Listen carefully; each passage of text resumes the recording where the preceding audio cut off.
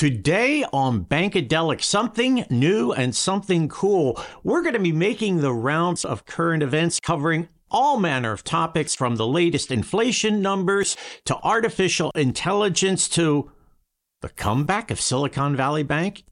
Yes, you better believe it. And to do it, we have Stephen Curry, the CEO of Endurance Advisory Partners, to talk us through what's happening here on Bankadelic. From the studios of Karma Productions Worldwide in Chicago, this is Lou Carlozo's Bankadelic. Bankadelic, the colorful side of finance, where we supply expert views, riff on the news, innovate and investigate actionable insights, unscripted. Banking with a caffeine kick. I'm your host, Lou Carlozo, inviting you to sit back, grab a cuppa, kick up your feet. Here we go. If you're looking to grow your digital banking business, check out Lemonade LXP, the digital growth platform for financial institutions and fintechs.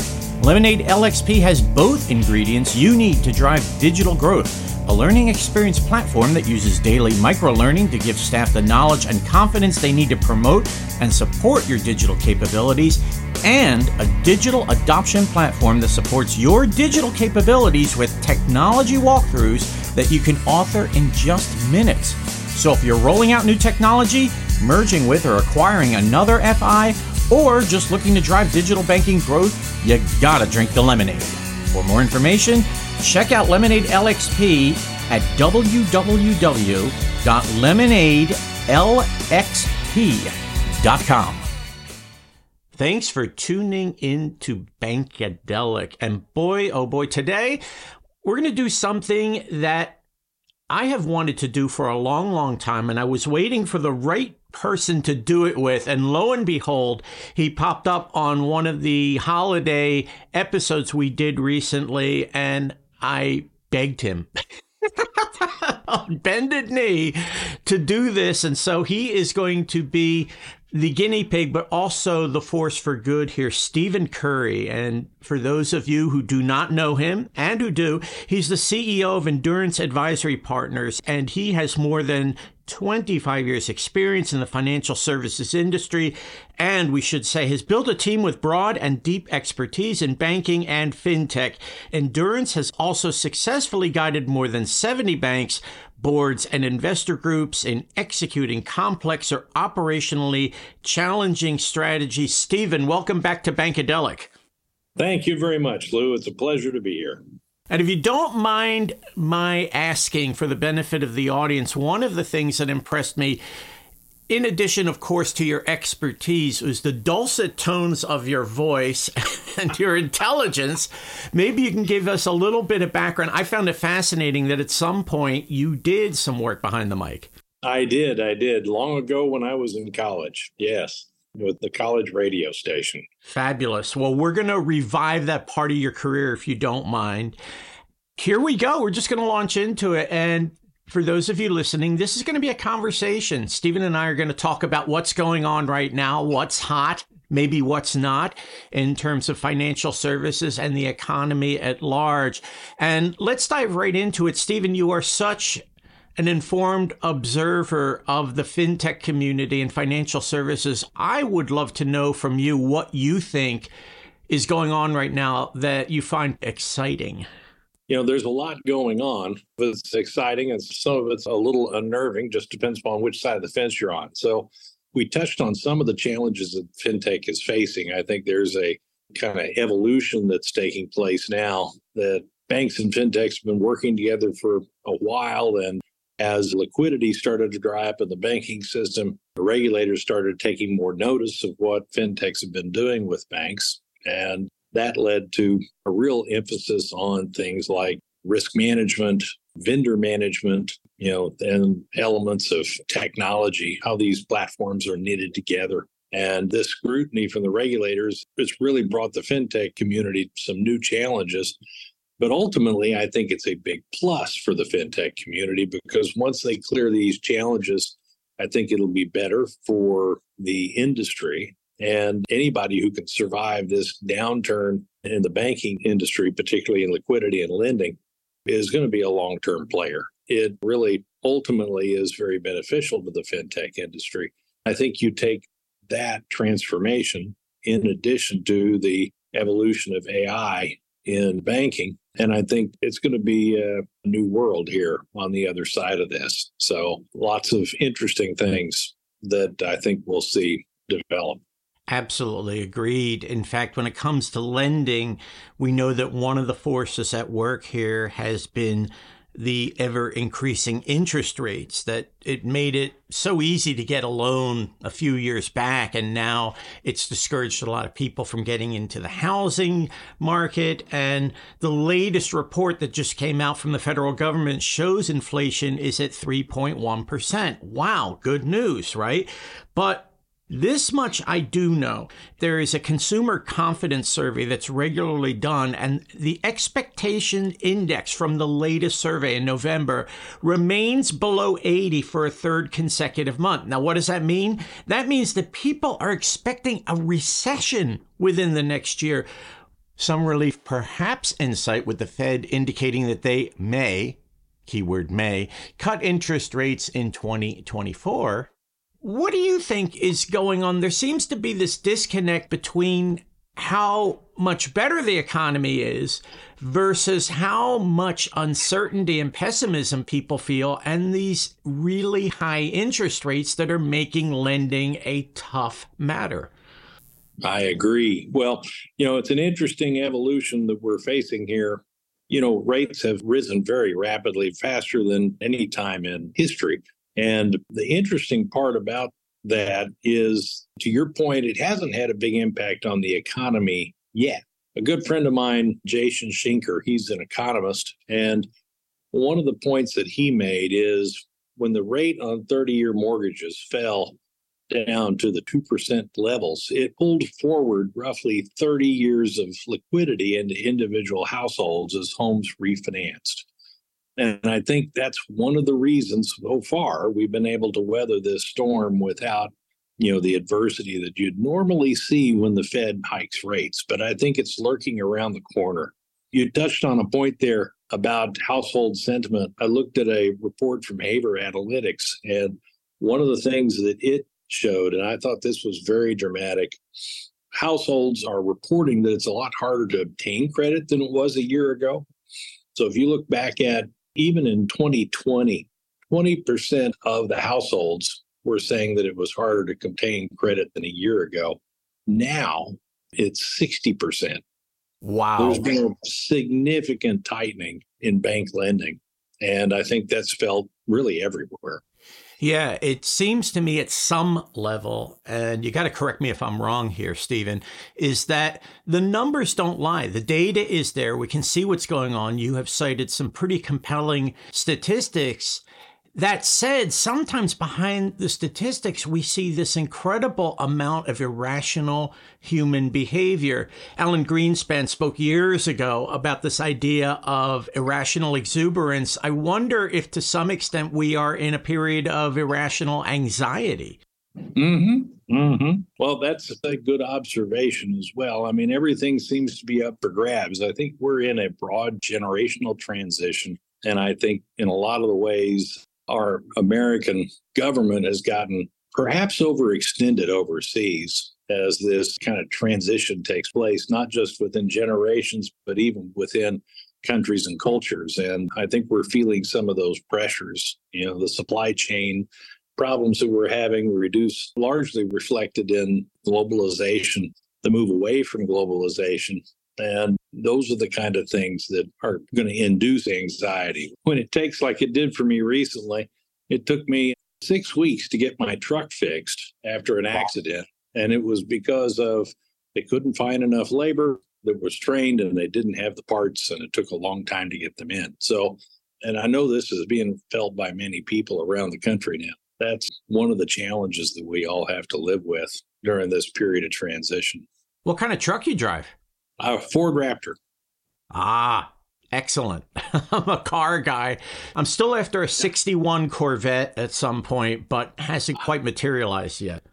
Yes, yes. I've got a BMW as well. So those are my two ends. I can go off-roading, or I can just drive the turnpike and get quickly from one destination to another. There you go. A Beamer. Now, speaking of shiny new toys, we have this situation where, okay, wait for it, AI. And since your middle name might as well be Fintech, I mean, who better to observe what's going on with all this experience you have? We are entering a period where it seems to be AI this, AI that. It might not be the newest thing in financial services, right? Because we've had machine learning for a while and we've had the clever and creative use of data. I'm wondering what your perspective is on AI. Is it a little bit too much hype right now, a little bit too much anticipation, or is this already changing the game? Well, the answer is maybe a little bit of both. They're definitely too much hype. Some of that's, at the top of the house in the country, people are worried about the long-term implications of AI and its impact on our civilization. But down at the grassroots, we're just seeing the beginnings of AI now in areas like chatbots, but not so much in our day-to-day banking lives. It's going to take a little time for that to really weave its way through. I think on the front end, it's mostly going to be about how AI can synthesize data in ways that make it easier for all of us to do banking, whether that's, apply for new loans or, open accounts, whatever. I think that's one of the big advantages that'll come near term. It'll bring banking more into the house and even less from the branch. I think the day of the branches are largely over. How about that? What makes you feel like the day of the branch is over? Oh, well, I think this trend's been underway for a long time. The real use for the branches, I think, as cash itself becomes increasingly less important in our society, plastic and the internet for both our payments as well as money movements and things such as that, the branches get less and less attention. You see, I think it was B of A closed 80 branches a few days ago. I saw Wells Fargo closed a bunch. There's going to be a lot of reduction there. Small business can still use branches. I think they're a prime user at this point. And you do have an older population, like my mother, who still enjoys going to her bank just to talk to the teller. But I think that for the most part, these days are over. Now, shifting gears a bit, I want to go to something that I saw at Money 2020 in Las Vegas that I absolutely could not believe. It was stunning. Silicon Valley Bank was there, and they were making a presentation that nobody stopped to say, what is going on here? I mean, this was one of the most prominent failures of 2023, and yet they were back and didn't even explicitly get the message out that, hey, we had some trouble, but we're back and you can trust us. And what kept going through my head is, why would anybody trust them? What does a bank like SVB need to do after such a spectacular failure to build trust again and people to actually believe it's worth working with them? That is one of the most perplexing branding strategies I've ever encountered. My guess is they chose to do that because they couldn't figure out how to position First Citizens as an effective brand with some of the same customers of the past. And I think they would have been better off using an entirely new brand. When we analyze this period in history, SVB is going to be a poster child for some of the excesses and some of the consequences.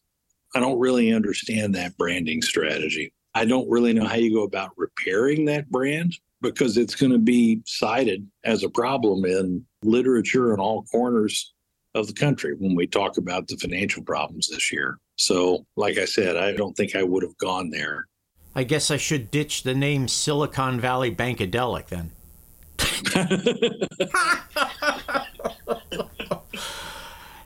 And as we wrap up here, you are once again an observer who's really impressed me over time. And if you were going to alert the audience out there, the fintech audience, the financial institution audience, the audience at large, something to look out for in the next couple of months, what do you see as being potentially worth our attention that's maybe not getting noticed all that much right now? One thing that concerns me is that we're going to continue to see inflation, even after the Fed's raised interest rates, in part because a lot of the fundamental factors that created this inflation, other than just the excess and very rapid increase in the money supply, is that deglobalization. We just are not at the point where we're going to see goods prices deflate rapidly.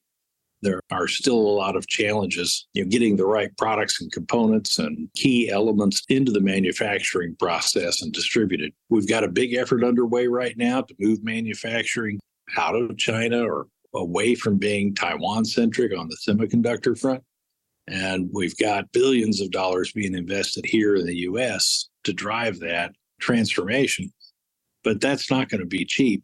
The end products that are going to come out of that are not going to be discounted like they were in China. And so I think that we're going to be stuck with some long-term inflation and price increases that we're not used to. The other thing I would say is I think all of this unsettled environment that we've talked about is we're going to face it big time next year during the election.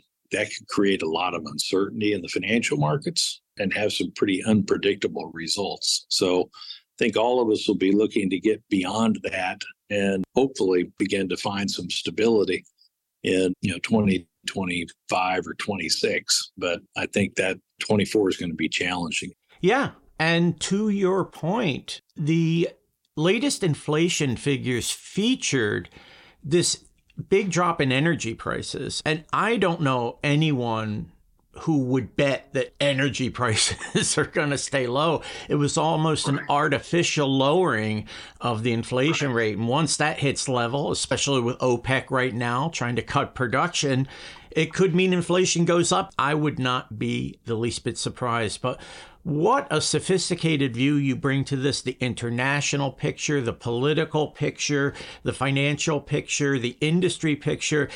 Once again, you've nailed it, Stephen. Thank you so much. Thank you so much, Lou. I appreciate the opportunity. And today we had Stephen Curry, the CEO of Endurance Advisory Partners.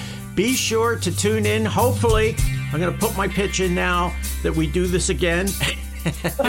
To look for Stephen on LinkedIn. It'd be a pleasure. Thank you so much.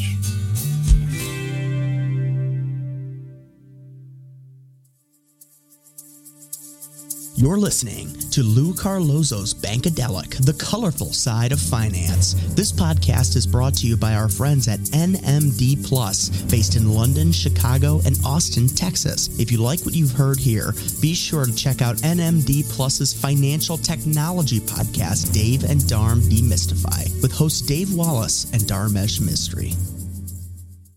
Bankadelic, sponsored by the William Mills Agency. For close to 40 years, the William Mills Agency has served hundreds of companies that provide a wide range of products and services in the banking, payments, mortgage, credit union, and related markets. The William Mills Agency is the largest provider of PR and marketing services for companies that market to the financial industry. For more information, visit williammills.com. Have you thought about how you'll gain the upper hand in your search for stellar talent? Banker Hire leverages a niche industry with uncommon insight. They're committed to finding you qualified commercial and community banking, lending, compliance, HR, retail, and wealth talent. Banker Hire prides itself on listening and solving problems. Their approach is 100% hands-on and heads-up, giving you what you need to make smart, actionable decisions. For more information, visit bankerhire.com. With more than 1.2 million page views annually, Talking Biz News is the go-to source for happenings in business journalism. Whether you're a PR professional, a business journalist, or someone just breaking into the field, TBN is a source that you cannot do without. Whether you're following the Washington Post, New York Times, local media outlets, or some feisty news startup, Talking Biz News has you covered. Job openings are also listed and updated every day on the TBN website. Be sure to sign up for your free subscription to the TBN newsletter at Talking Biz News. That's Talking, B-I-Z, news.com. Thanks for tuning in to Bankadelic. We hope you join us next time and check back in the weeks ahead as we build our podcast vault. Our producer in Chicago is Ken Montone. Our business consigliere, the one and only Rob Gaynor. Dude, I totally got into the show. Thanks as always to the William Mills Agency for their generous support. Thanks also to Banker Hire, Lemonade LXP, and Talking Biz News, a division of Vested LLC. I'm Lou Carlozo. You can catch me on LinkedIn, and when I'm all done those Chicago dogs, I'll be linked out. Until next time, so long.